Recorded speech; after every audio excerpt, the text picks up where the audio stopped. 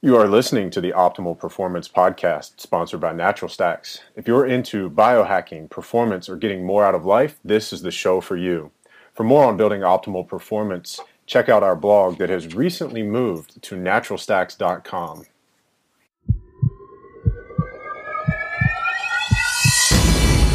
You were looking for a way to change your life. You got it. I kind of think in some ways, selfishly, that it should remain a secret because it is such an advantage. Natural Stack. Start optimizing your mental and physical performance. Optimize yourself. All right, happy Thursday, all you optimal performers. Welcome to another episode of the Optimal Performance Podcast. I'm your host, Ryan Muncie, and I want to welcome in our guest today, Mr. Kevin Johnson from Zero Gravity Institute in Austin, Texas. Hey, Ryan. Kevin, hello. Thanks for hanging out with us. It's good to be with you, my friend. I'm really looking forward to this. So for everybody listening, Kevin is the owner and the man behind Zero Gravity Institute. Like we said, it is one of the most amazing float centers that I've ever been to, and from what I hear, one of the most amazing in the world. When we get started, we'll let you tell everybody what's so great about it, Kevin. But before we do that, a couple of housekeeping notes. So as always, you guys listening, make sure you head over to naturalstacks.com. So if you notice, we are switching that over. It's no longer at optimalperformance.com. Go to naturalstacks.com to see the video version of these podcasts and get all the links and show notes. Any of the resources that Kevin talks about today, we'll have links to on that site. And also, head on over to iTunes, leave us a 5-star review. Let us know how much you like the show. And with that said, Kevin, tell us about Zero Gravity Institute. Well, on one level, Zero Gravity Institute is another float center. We definitely go about it in a little different way. I think that's one of the things that makes us so unique. For starters, we manufacture our own flotation tanks. And so these are tanks that we use at our float center, and then we also make them available for other float centers to buy as well. And tell everybody what's great about your tanks. Well, so these are really large. These are what we actually call float rooms. So for most people, they're familiar with either a traditional small rectangular tank or perhaps a pod, the kind that are more shaped like an egg and they open like a clamshell. Mm-hmm. So ours are float rooms. So you're in a rectangular enclosure that's 6 feet wide, 8 feet long, and 7 feet tall. So it looks like a little white spaceship cube. Yeah. And we have a very sophisticated control system on them. Everything is automated and computer controlled, and we're able to retrieve a lot of data about the conditions in the float tank, for instance, like the water temperature, the UV light range, the water chemistry for the solution, cleaning. We use hydrogen peroxide and UV light to sanitize as opposed to using harsh chemicals in there. Basically, we just sort of brought the float tank into the modern era of technology and using everything we can to make a great float tank. That's really cool that you guys are able to sanitize it without having to use the harsh chemicals, because I know that's a concern for a lot of people. Yeah, especially because you're in such a closed-in environment. The airflow in some tanks, the airflow is almost non-existent. In ours, there's a passive ventilation system, but still, it's a limited amount of airflow because we're also concerned about air temperature. Right. So we don't want to move too much air through the tank. And when you're using things like chlorine or bromine or ozone, which all of those have been used for float tanks in the past, you have the issue of what are they gassing off? What are the byproducts of that process being used to clean that solution? Hydrogen peroxide and UV light is great because the byproducts that we create with that process is just water and oxygen. So very, very natural and healthy setting for you. Yeah, yeah. Now, I've been lucky enough to float in your facility, and being in the float room, you can actually stand up, and that's an amazing thing. So what prompted you guys to try to do that? I mean, I realized that one of the key benefits of that is that it overcomes the fear of claustrophobia or being closed in that a lot of floaters have. Is that something that like, were you claustrophobic, or was it just, hey, this is what we're hearing, let's help people out? No, I'm not claustrophobic. I don't mind being in tight spaces at all. But for a lot of people, that is an issue. I started working in the floating industry like 30 years ago, 1986 exactly. So at that time, we were pretty limited to what our options were in terms of commercially available float tanks. And just over the years that I worked at that float center, I saw a lot of people that backed out of floating because they came into the center ready to do it. But of course, at that time, it wasn't like you could just pull up the internet and look at a picture of one. So you didn't really know what you were getting into. And a lot of people came in and they were just so small that they were intimidating for people. So that was one factor. The other factor was that floating is becoming so popular with athletes that the average size of the person getting in a tank has changed a lot. It's not unusual for us to see athletes that are football players and stuff like that. And trying to get them in a tanker pod seemed like an issue. And then the last thing was just a personal issue for me. I like to do really, really long floats. And in the smaller tanks and pods, I would find myself after 2 or 3 hours running out of good usable oxygen. And that always really bothered me because I'd be really deep in my float and I'd literally be pulled out of my float because I wasn't getting enough fresh air. They can get hot and stuffy. So okay. I like to do super long ones. So that's my next question. How long do you float? What's the longest you've ever floated? What's your average float now? The longest I've ever floated, it was 9 hours. Okay. And I've done that several times. Occasionally, I used to do it more often than I do now. I don't have the same time available to me that I used to have. Right. So, but I like to at least a couple times a year go in there and do an all night float. So I'll go in after closing and just put myself in the tank and stay there till morning. Okay. My average floats, I really like to float for 2 hours. That's kind of my favorite time. That's not too big of a commitment, too big of a chunk out of my day, but it also gives me time to get really, really deep into my float, into some of those deep altered states of consciousness that accompany that level of relaxation, and really have time to explore and work my way through those areas. So I think 2 hours is my favorite. 3 hours is pretty good too, man. Now, you mentioned being in the float industry for 30 years. Some of the trends you said, more athletes, so larger individuals. What other trends have you seen over the 30 years that you've been in the industry, and what do you see for the future of floating? The main trend that I see is that floating is entering the mainstream. That's what's really cool about it. Like when you have a commercial float center like ours, we're super, super busy.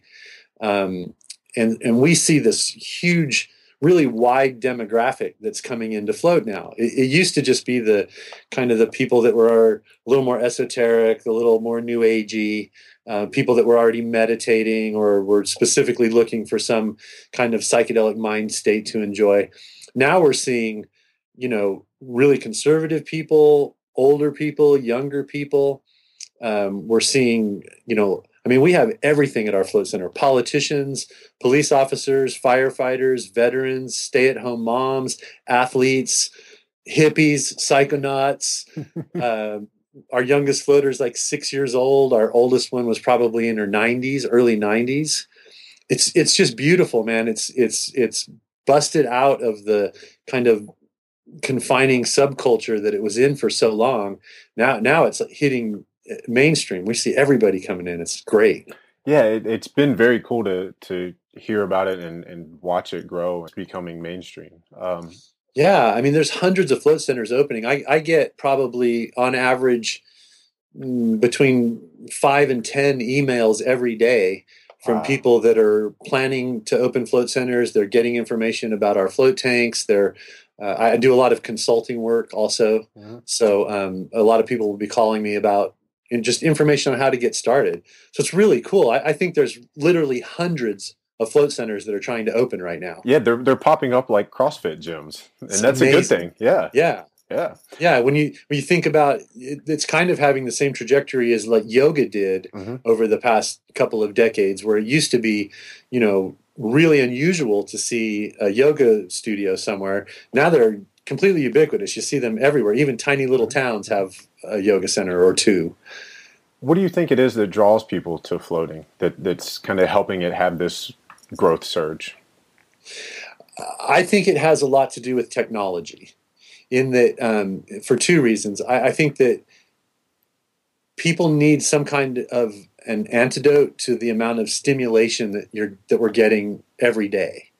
We've only been, we've been anatomically modern with these bodies and these brains for like 200,000 years, but all this technology just hit in the last 2 decades, and especially in the last decade, like where we were 10 years ago compared to where we are now. Now there's no escape. We go home, we're driving in our car with our GPS, and we've got text messages coming in, and we've got emails to answer, and we get home to a big screen TV and surround sound.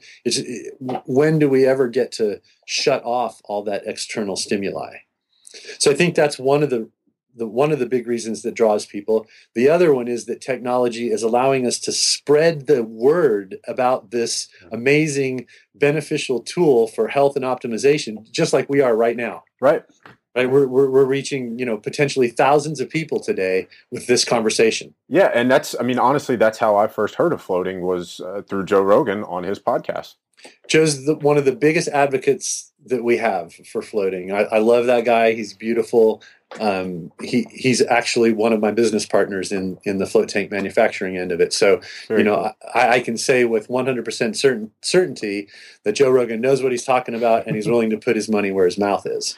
We like people like that. That's awesome. Yeah. Yeah. All right. Well, let's shift gears a little bit. Okay. Want to cover a topic that we've wanted to have on our podcast for a while, and I'll kind of tell our listeners how you and I met. I mentioned having floated at Zero Gravity. That was back in August of last year when I was in Austin. We didn't know each other at the time, and you weren't working. Somebody else was there.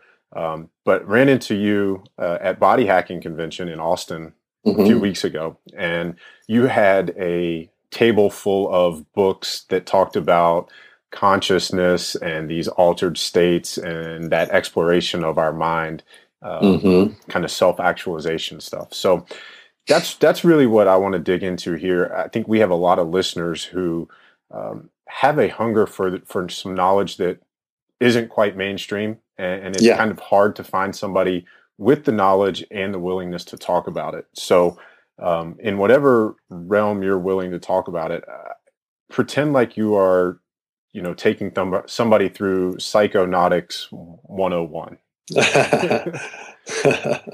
That's a pretty big subject. That could be the entire podcast. And you've been doing this for 30 years. I know from our brief interaction that you've tried a few different ways to explore consciousness. What would be your favorites, and how should somebody get started if that was something that they felt called to do?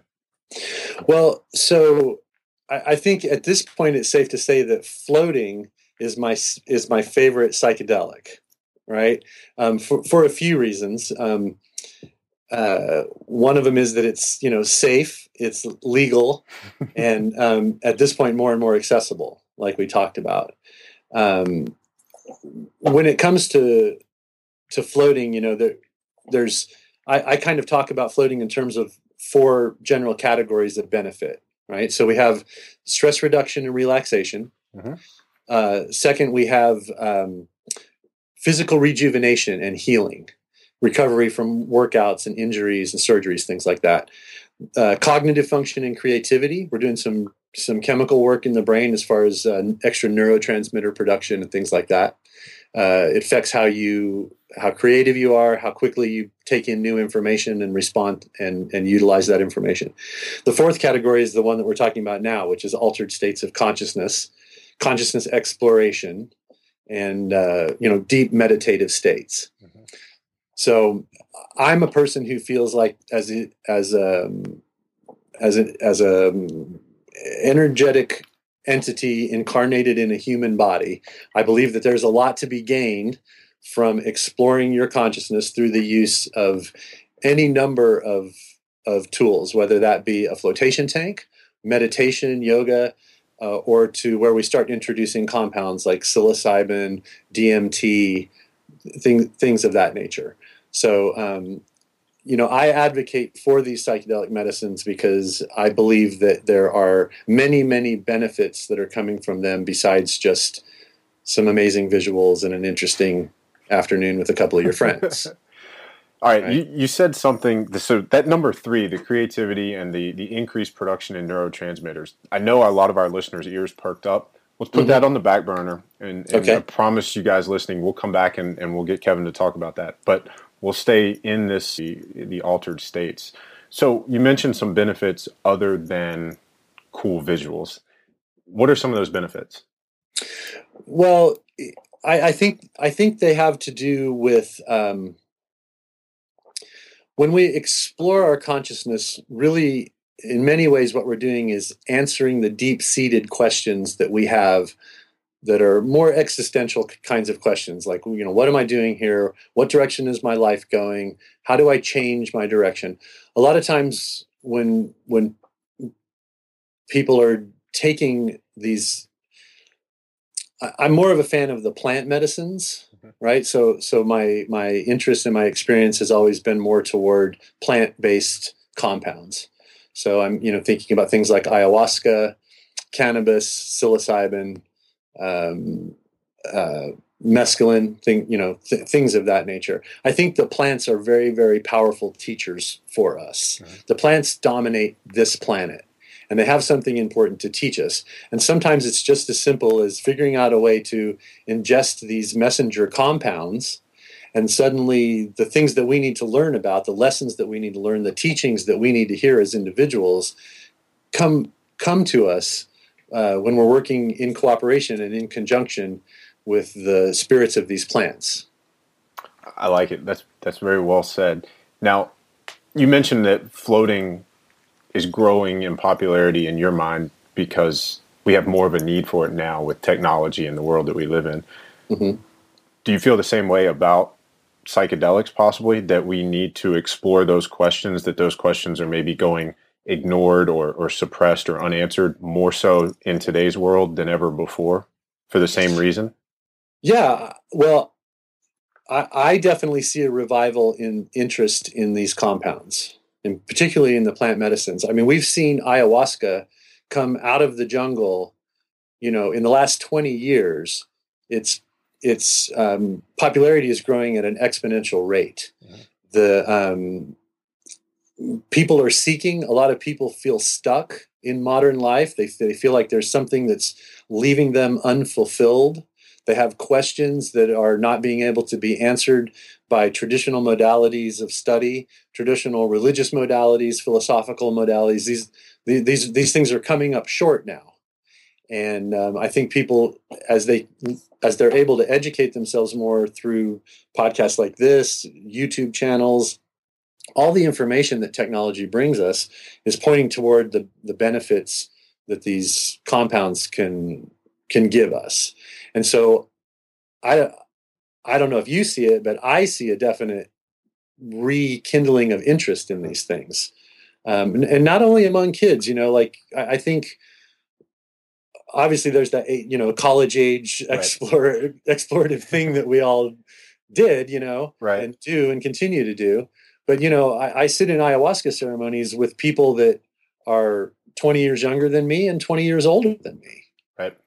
And so that tells me something.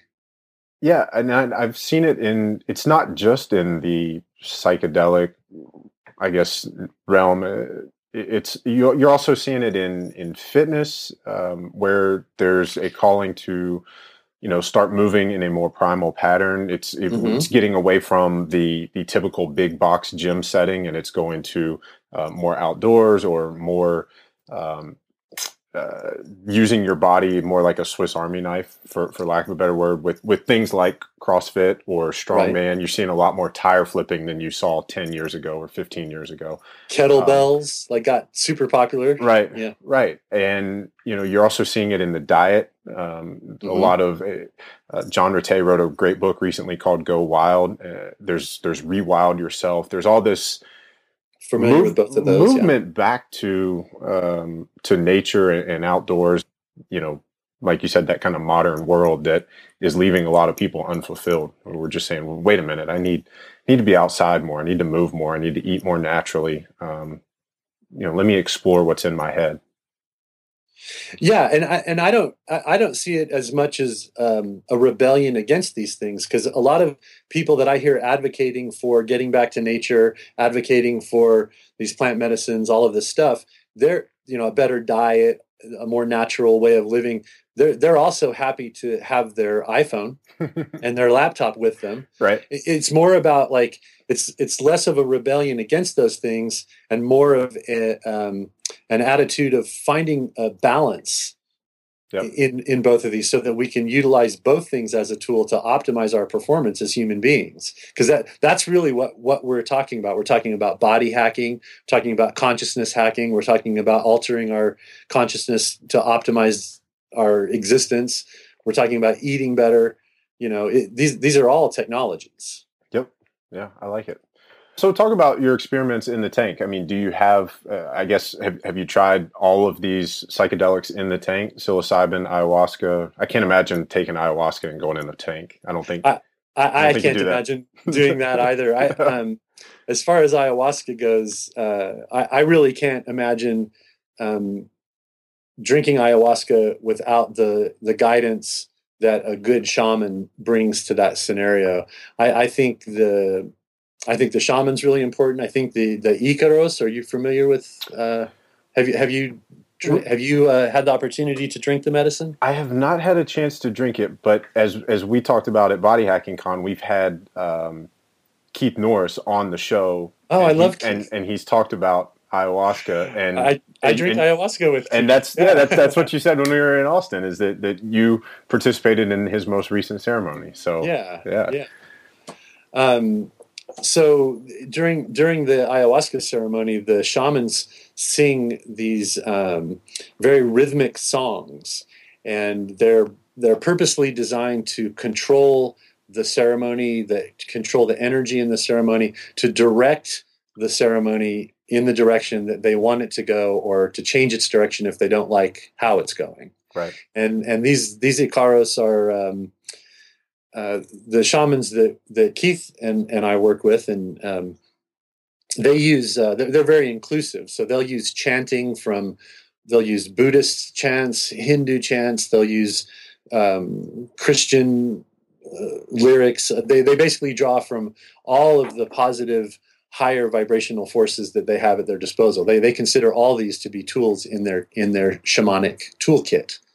And so I really enjoy the Icaros and what they do for the ceremony. When you hear them, when we're in channel normal like we are now, they don't come across as particularly powerful. They're rhythmic, they're repetitive. They definitely are melodic, but that's not their strongest point. For some reason, when you're with the medicine and you're hearing the Icaros and you're feeling the control that they have over your experience, you learn to appreciate them very much, and you never hear them again the same way. When you hear the Icaros, even when you're not with the medicine, now when I hear them, they mean something different to me. They're very beautiful, very powerful. Okay, very cool. Yeah. So then, psilocybin. I've taken psilocybin in the tank. Okay. I've taken LSD in the tank. So how did those impact your experience in the tank? Yeah, so this is a really interesting thing. This is cool that we're talking about this, because so we're going to kind of open the subject of the minimum effective dose of these compounds versus heroic doses, as Terence McKenna liked to talk about, right? So this is very interesting. If you take a what we would call a minimum effective dose for you right now. If let's just for the sake of argument, let's say 1 gram of dried mushrooms for you at home right now or wherever you are, that has a certain effect on you. Really, when you get into the tank, most of that effect is gone. And this surprises people when I say this to them. Yeah. Some of these entheogens require that we have some kind of sensory input going on that we can gauge the effect of the compound. Right. So without light and sound and temperature and how comfortable am I sitting in this chair versus laying on this couch versus crashed on the floor versus outside on the grass, under a tree, in the woods, like all of these things have a very, very profound effect on how these compounds are communicating with us and how they're teaching us. And when you get in the flotation tank, you're stripped of all that sensory input. And so really what you just feel is the slight euphoric tinges of these things. It almost feels a little bit like microdosing. I'm glad you use that word. That's something that I will ask you about that in a few minutes. But so you're saying if we were going to take psilocybin or LSD going into the tank, would we continue to take the normal minimum effective dose, or would we up that? Well, the caveat there is you wouldn't want to do that anywhere in the United States because it's not going to be legal to do it. Of course. Right? There are some places where that is a more gray kind of area.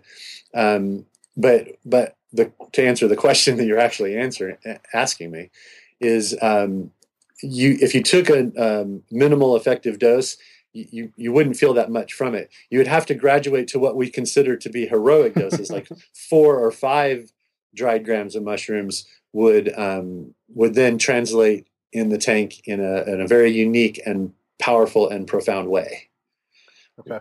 Maybe I would even venture to say that is those 4 grams of mushrooms would be more powerful in the tank than they would be not in the tank. Because now we're coming down to we are just going to dig deep, deep, deep into your consciousness with no distractions whatsoever. We're really taking that experiment to the next level. Now, how does that exploration of the consciousness compare or contrast to, say, ayahuasca? So it's probably not that black and white. Okay. In general, these are 2 very different experiences. Yeah. So earlier you mentioned that we have different tools. Right. So how would you compare the scenario in which each tool would be most applicable for use? Well, I would say that, so it's a very interesting thing to compare, right? Because if you look on a molecular level, ayahuasca is working because of dimethyltryptamine. Mm-hmm. So Keith probably gave you a great explanation of how they're putting a leafy shrub called chacruna, that's Psychotria viridis is the name of that plant, very, very high in dimethyltryptamine, and combining it with the ayahuasca vine, Banisteriopsis caapi, which is a monoamine oxidase inhibitor. Basically, it allows the dimethyltryptamine to become orally active in your system, right?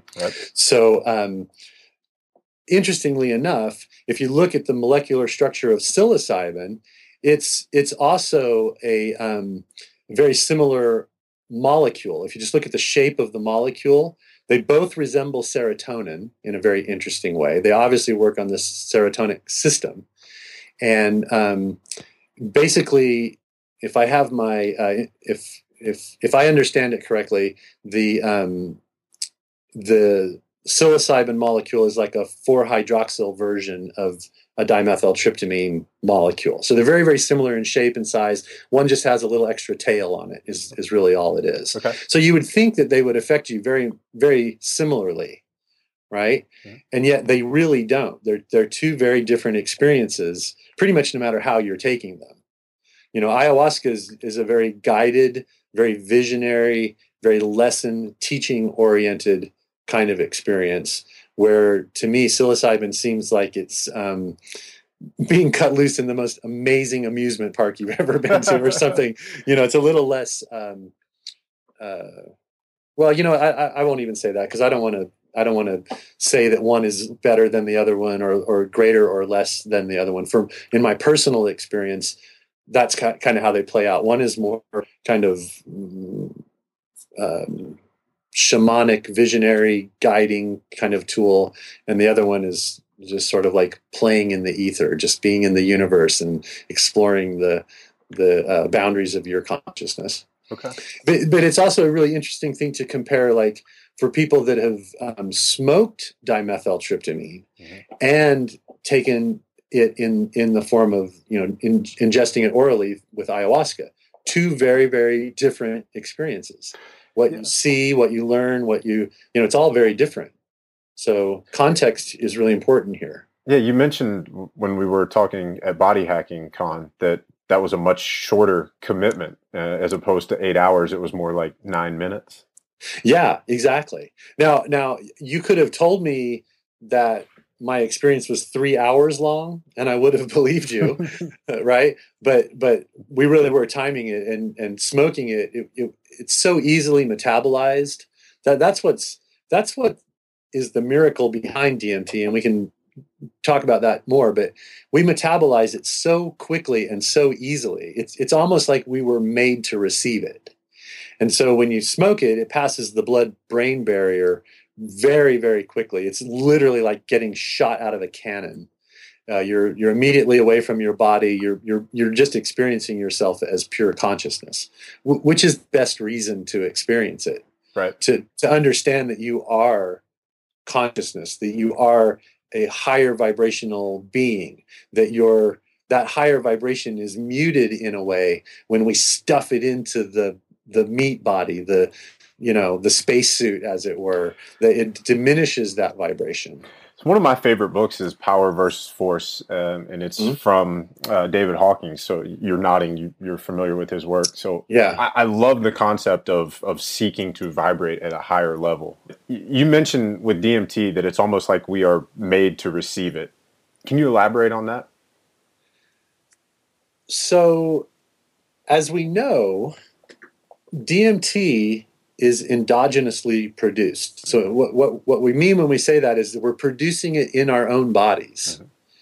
I think I'm just going to interject. I mean, I think that's important. A lot of people don't realize that it is an endogenous thing. So it's just like testosterone is made endogenously in the body, and right. So is DMT. Right, all kinds of things, and we can supplement these compounds by ingesting it from other sources, and that's what we're doing when we're using DMT, right?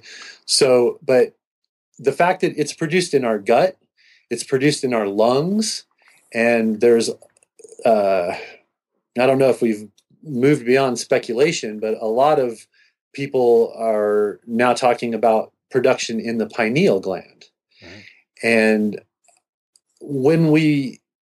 since we produce it endogenously, we have the ability to easily process it, to metabolize it, right? And I think that leads us to kind of a bigger, cooler, more interesting conversation, which to me is, why is this stuff everywhere? Because it's in most plants, it's in most living things, right? It's in the meat that we eat, it's in the salad contents that we eat, the ingredients, it's in green leafy vegetables. We find it in plants. We find it we find it. It's ubiquitous. It's everywhere, and by experiencing and working with that compound, it keeps me constantly questioning why. Why is it everywhere? Why is it put in plain sight? Why is it put somewhere that we can't be on this planet without bumping into it on a regular basis? Is that almost leading to the question in your mind of, is this something that we need for optimal health, optimal living? I think it is on a couple of levels. Okay, so I don't necessarily think that we need to ingest more DMT from our environment. I think our body produces what we need. There's some theories that everybody's talking about now, that it's possible that DMT is what's triggering our dreaming mechanisms. That once our brainwaves slow down, and we start into REM sleep, that we're getting small doses of endogenously produced DMT from the pineal gland. And that's why our dream states are so weird and so psychedelic, right? Because this is the compound that's doing it. Right. So yes, we need it to live healthy, optimized lives, but maybe we only need what we're producing to meet that standard and meet that goal. But if we want to move into the realm of exploration, because I have some very interesting thoughts about why DMT is so ubiquitous, why it's everywhere, why we keep bumping into it, why have we been using it for thousands of years? If you go to the Amazon, there's at least a 2,000-year lineage of the use of that compound. Let's hear these thoughts. Well, so after my initial experiences with DMT, I began to encounter an intelligence in the flotation tank, like an intelligent entity, a fellow traveler. And this entity was, okay, I know this sounds a little, we're going out on the edge now. So everybody just bear with us, because that's the conversation that we're having. So that's what we signed up for. Right. Yeah. When my first experience with DMT was smoking it. And during that experience, I found myself in the presence of a very powerful feminine energy. And it seemed very alien to me. It definitely was extra dimensional. This presence came from another dimension. And we had our experience while I was using DMT. But that experience was limited in terms of how much interaction that entity was willing to have with me. I was very curious and definitely pursuing, like, hey, I want to know more about you. And she basically kept a distance from me and told me it's not going to happen here. Now, I don't know exactly what that entity was, but I know that when you're using DMT in the form of ayahuasca, it's very common to also experience a very powerful feminine energy, that of the Pachamama, Mother Earth, Aya. And I definitely experience being in the presence of Aya every time I've drank the medicine. So after both experiences, smoking DMT or drinking ayahuasca, when I go back to the tank, I can put myself in the presence of this powerful female entity.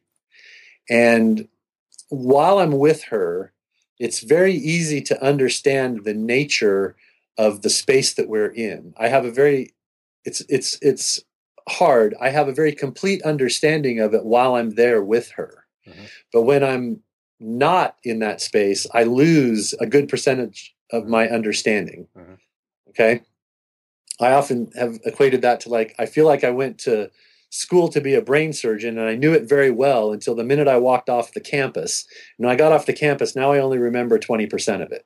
Right. That's kind of the feeling behind it. What I have been able to bring back with me is the idea that DMT is like a molecular key. And when we put that key in the right receptors, it allows us to expand our perspective and basically navigate along the edges, the border territory where the boundaries of two realities meet each other. So are you familiar with the multiverse theory? Yes. in quantum physics? Yes. So when we look at the mathematical formulas behind a lot of those quantum theories, we see that it expresses a multiverse theory that looks like soap bubbles on the surface of water. And I believe that where two of those bubbles are touching each other, you know how they lose their form. They're in a perfect circle when a bubble is standing alone. Uh-huh. But when two bubbles come together, they create a flat surface uh-huh. between where the two bubbles are meeting each other. Right. Is this a good visualization for you? Yeah. Okay. So my understanding is that dimethyltryptamine is a navigational tool that allows us to navigate on the borderland where those two universes are pushing against each other and losing their shape, losing their spherical shape, right? Because this is where I meet this fellow traveler. She is always what seems to me to be on some kind of a border. She's always on one side of a line, and I'm always on another side of the line. Okay. That's true of my experiences smoking DMT and then meeting her in the tank. Yeah. Okay. Right? Yeah. Experiencing that same feminine energy with ayahuasca is more like walking into a deep and meaningful hug. Ayahuasca tends to be around you and in you on a cellular level, and it's much more of an embrace, and there's definitely an intimacy there when you've made that commitment to drinking ayahuasca. It's a 6 or 7 or 8 hour commitment as opposed to 9 minutes. Yeah, I think that's something that keeps coming back no matter who we talk to, and you know, if it's LSD, if it's psilocybin, if it's ayahuasca, that it's a commitment, that there's, you know, once you're in, you can't, there's no getting out until it's over. Right. And for many of us, we're lucky to have the luxury of time and space to be able to do these things, right? But for many other people, they have kids, they have a job to worry about, they have a position, a cultural position that has to be taken into consideration. And there's just no way that they can accept the offering of these teachings just because of the method that it's being delivered. Do you think that'll change? I mean, not to ask you if this stuff will be legalized, but I mean, what are your thoughts on that? I mean, with the growing popularity of it. Yeah, it will be changed. I have every reason to believe that it will. Where I was headed with it was the flotation tank is providing a safe, legal, readily accessible alternative to people that can't commit to a 6 or 8 hour ceremony. Mm-hmm.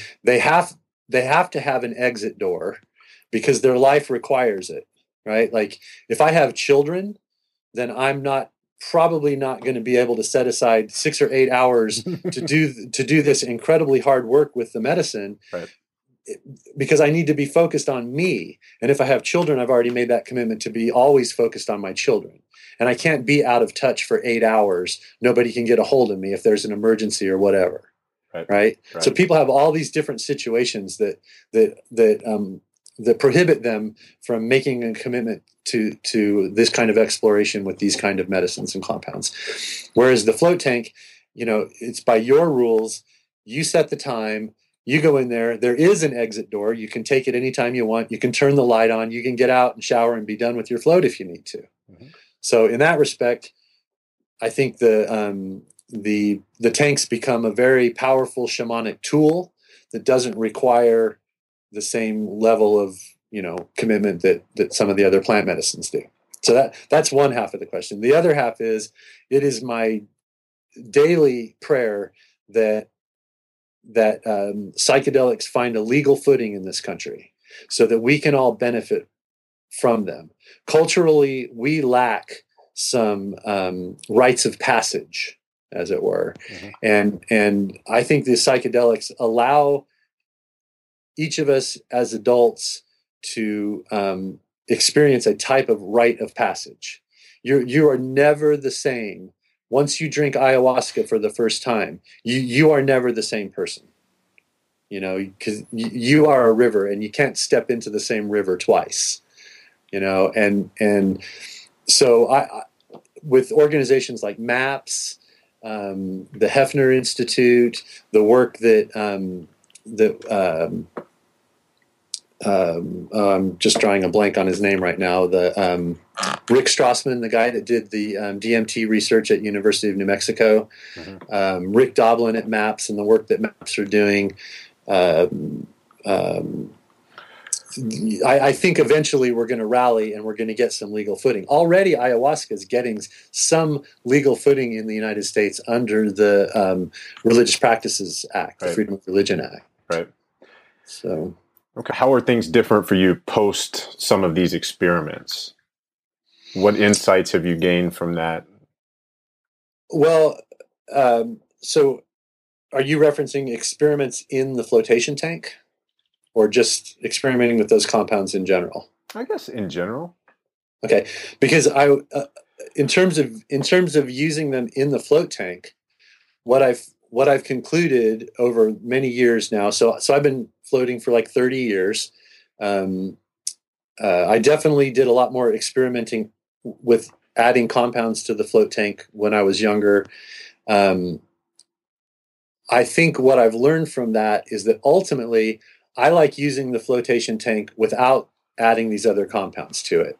I like knowing that what's happening, that these deep states of awareness that I'm entering, these deep meditative states, these altered states of consciousness are a natural reaction to the natural reaction that my brain is having to being subjected to this very specific environment.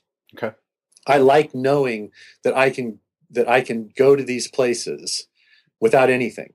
Yeah. Just apply the requisite stimuli, and there I am. Now, do you think your ability to go there without is increased or enhanced because of your visits there with assistance previously? Yeah, there's no doubt about the fact that using these, especially the plant medicines, these compounds have the uncanny ability to expand our perception. It's almost like we've been looking down a tube our whole lives, and then suddenly with these compounds, that narrow range of vision suddenly gets expanded out. And once you see these things that used to be just peripheral, once you experience these things that are out on the edge past normal awareness, you can't deny it. You can't then come back and go, oh, that's a bunch of hooey, none of that exists, right? And so it changes your perception of the everyday world, because you can walk around Austin not under the influence of these compounds with the complete assurance and the 100% awareness that there is shit going on that we're not aware of. Right? Well, I don't think we need psychedelics to know that about Austin. Right. Yeah. Okay. Now we'll circle back. Because earlier you mentioned when we float that certain neurotransmitters are increased. Mm-hmm. Can you talk about that a little bit? So what we think is going on in the tank is that we're producing the three biggies in neurotransmitters. We're getting dopamine, we're getting serotonin, and we're getting melatonin. And while this is a little bit hard to measure because just the environment of being in the flotation tank, it's a little hard to quantify that this is actually being done. But what we do see is the evidence that when people are coming out of the tank and the next few days after their floats, they're seeing elevated moods, they're seeing less pain, they're seeing sharper thinking, they're experiencing better sleep habits, all of the things that we recognize as the beneficial effects of having the proper levels of neurotransmitters in your system. So when we're using the flotation tank, we're taking about 90% of the workload off of the brain and the central nervous system. And what it's doing is allowing our system to reallocate resources that used to go toward dealing with all the sensory input. Now the brain and the nervous system can reallocate those resources toward doing background work that it doesn't normally get to do. Really simple and basic things like extra digestion, increasing circulation, oxygen flow in the blood, things like that, as well as a little more complex things like there's an endochromatic reaction. We definitely are producing extra endorphins. That's why we have that cool euphoric feeling that we get during our float and for hours and hours after our float, right? Yep. That's because of elevated endorphin levels. And then the more complex things like producing those neurotransmitters, dopamine, serotonin, melatonin, even some more exotic neurotransmitters that we're only producing in very special situations, tryptamines, tryptophans, things like that. So it's a little anecdotal. We're hearing about the effects of the flotation tanks and we're attributing it to neurotransmitter production.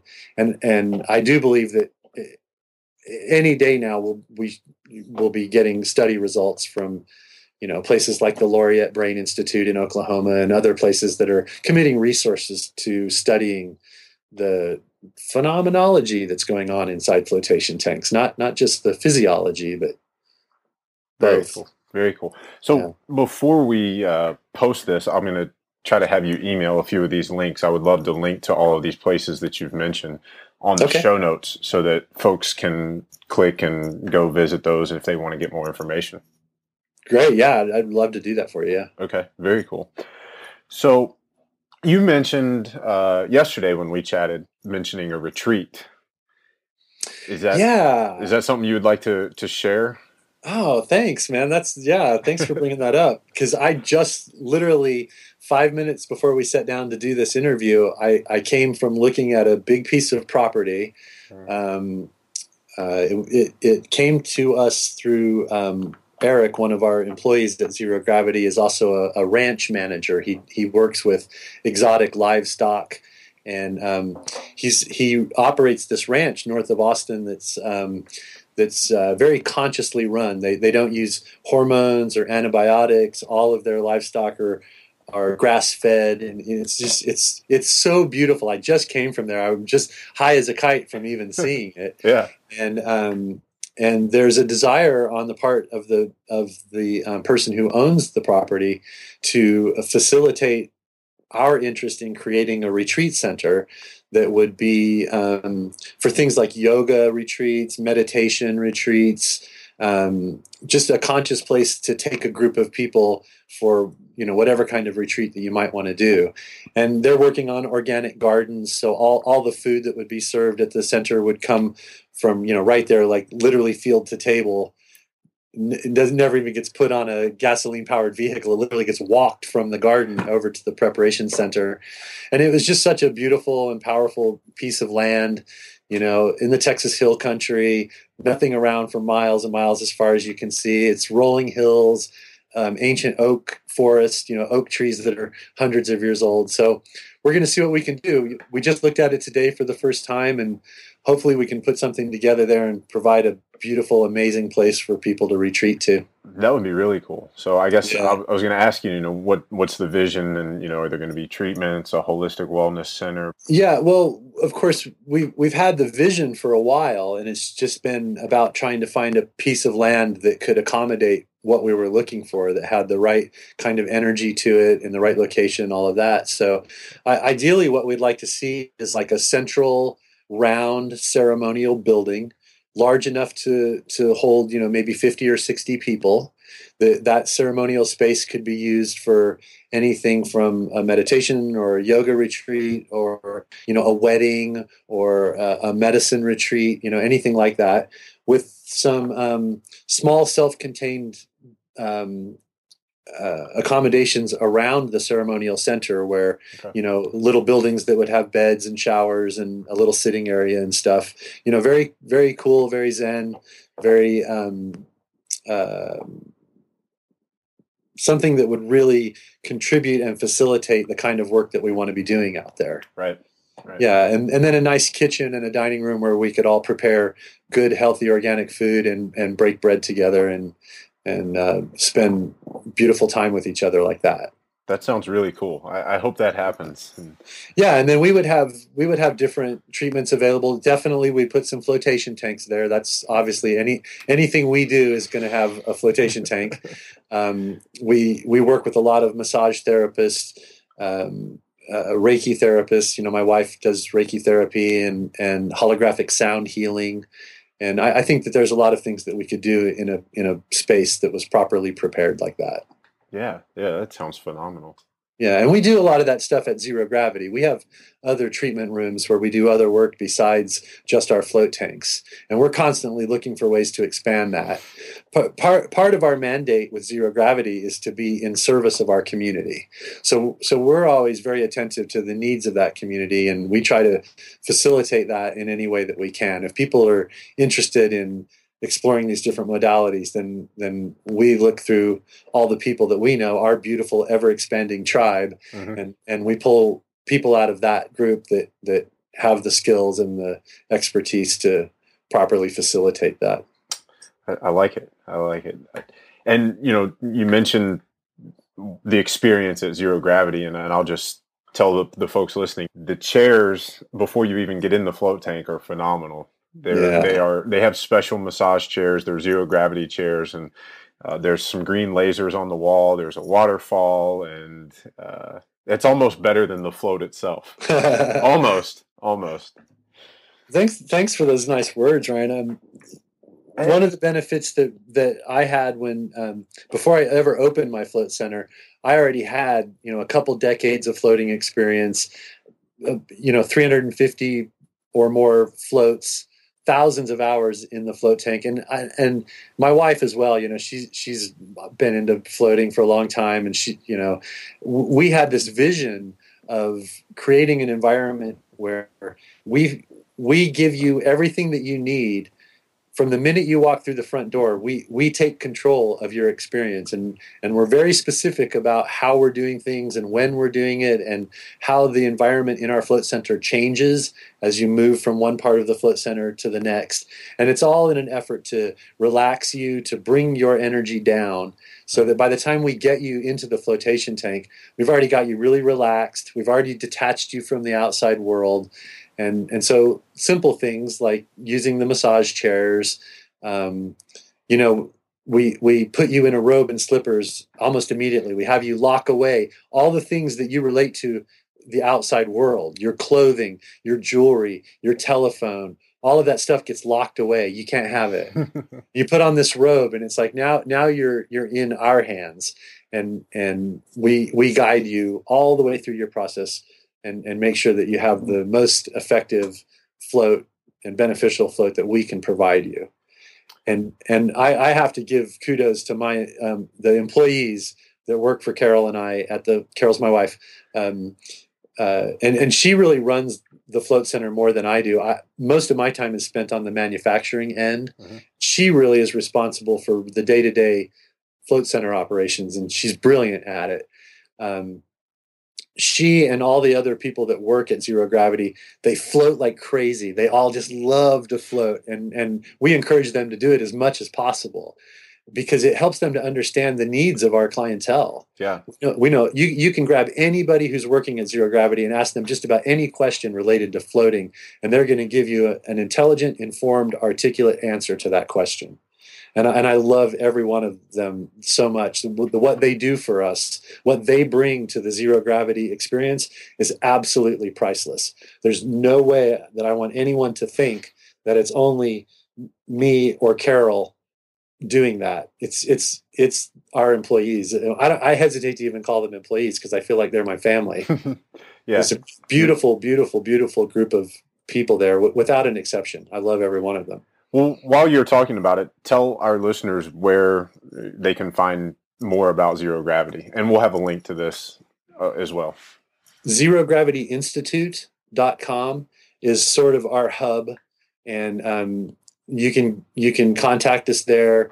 Of course, we have Twitter and Facebook and Instagram. We have all of that social network stuff. I've actually just recently set up a separate Twitter account for myself.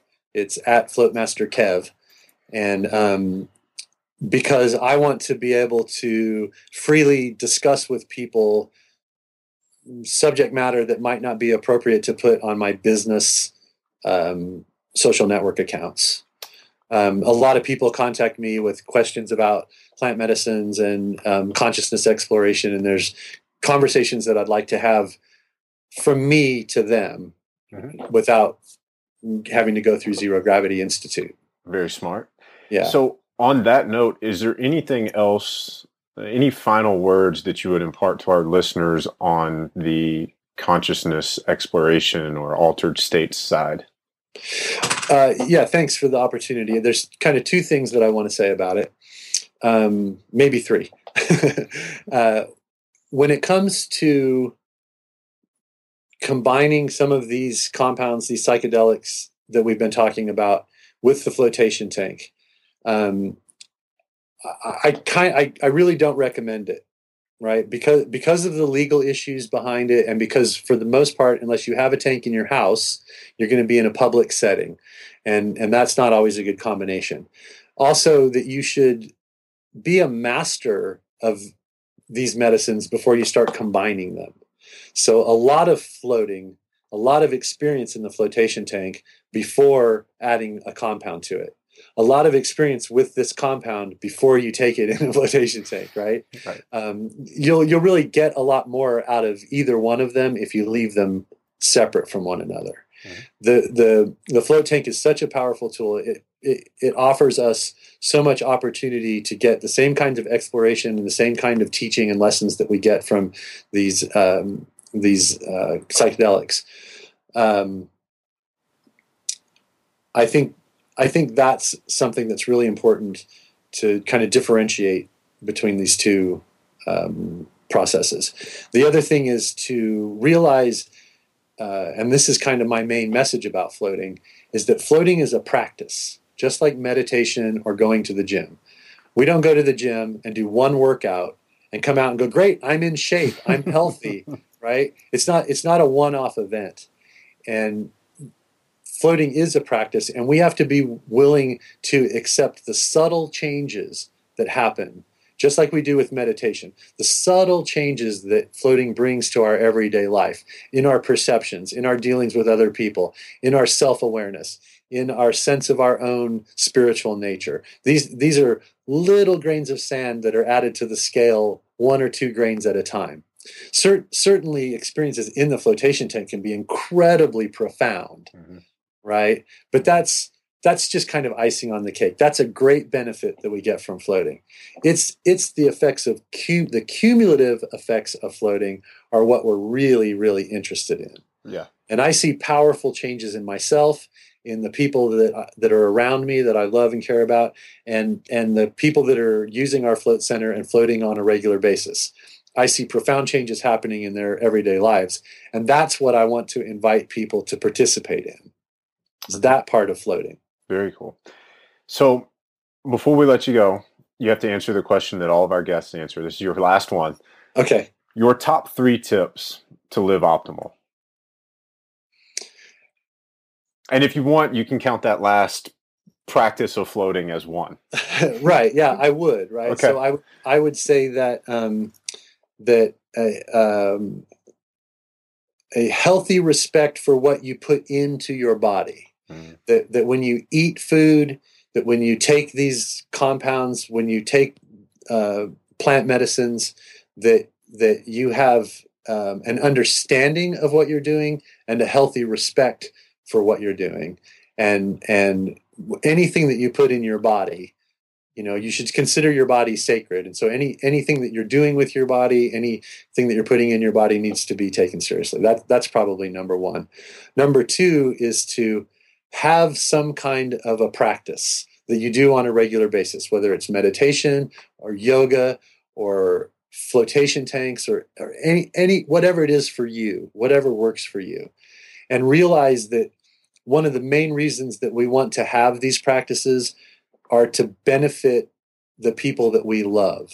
The work that I do on myself makes my wife's life better because I'm a better person. I'm easier to understand. I'm easier to communicate with. I'm easier to deal with. My negative side doesn't come up as often or as regularly.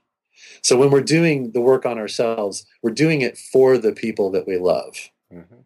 And I think if you can combine these 2 ideas together, and to be honest and open and speak your truth would probably be the 3rd one. I don't think you can go wrong with these things. I think you might fail occasionally, as I have done and continue to do, but at least I'm doing it in the most optimized way that I can. I like it. And I mean, even like you said, even with that number 3, if you're honest, you live your truth, and even if you fall short in some other way, I wouldn't consider that a failure, but you just fall back on that one and, hey, we're not perfect. I made a mistake. You own it. You make it right. And right. I mean, like, I'm fortunate enough to get to have these kinds of conversations with people on a regular basis. And sometimes I come away thinking that I'm not really being 100% honest with people because we only talk about the positive things, but I'm not perfect. I'm no more spiritually enlightened than you are. I'm not better than anybody else out there. I'm in the middle of doing my own personal work as well. And sometimes I screw up terribly. Sometimes I have a short temper. Sometimes I say things that I can't believe it's coming out of my mouth. I fail all the time at things, you know. I'm no better than anyone else, but I'm so happy that I have the practices that I have, and that I have the outlook that I have, and that I promise everyone that even when I screw up, I'm trying to be the best human that I can be. It's hard to incarnate into a human body. Yeah, it's you're a much when you're not so permanently tethered to the body, you experience yourself as this beautiful, enlightened being where negativity is not a part of you. You're an incarnation of the universal love that's out there for us all. It's when you come back into the physical realm, when you get back into the meat body, that you really get the opportunity to be a jerk. You know? So This is our work. This is our struggle. How do we incarnate as human beings and be the best possible incarnation of this higher vibrational entity that we can possibly be? Well said. And that's why we do what we do. That's why we do this podcast. That's why we have people like you on it. And man, Kevin, this has been awesome. I can't thank you enough for hanging out with us and sharing your practices, your journey, and your insights with us. Well, thanks for having me. And I have to say that I really appreciate you and others like you that are putting this information out in an open and honest way. I mean, I know it's a lot of work to put a podcast together. I've been trying to get one together for a long time. I have so much respect for you guys that are knocking these out on a regular basis and being consistent and giving people like me a platform to talk to you and to your listeners and to share our message. I hope that anything that we say here is meaningful and useful to those people. It's not just me blathering on about this stuff. It's definitely not you blathering on. I think this is very useful. Natural Stack. Start optimizing your mental and physical performance. Optimize yourself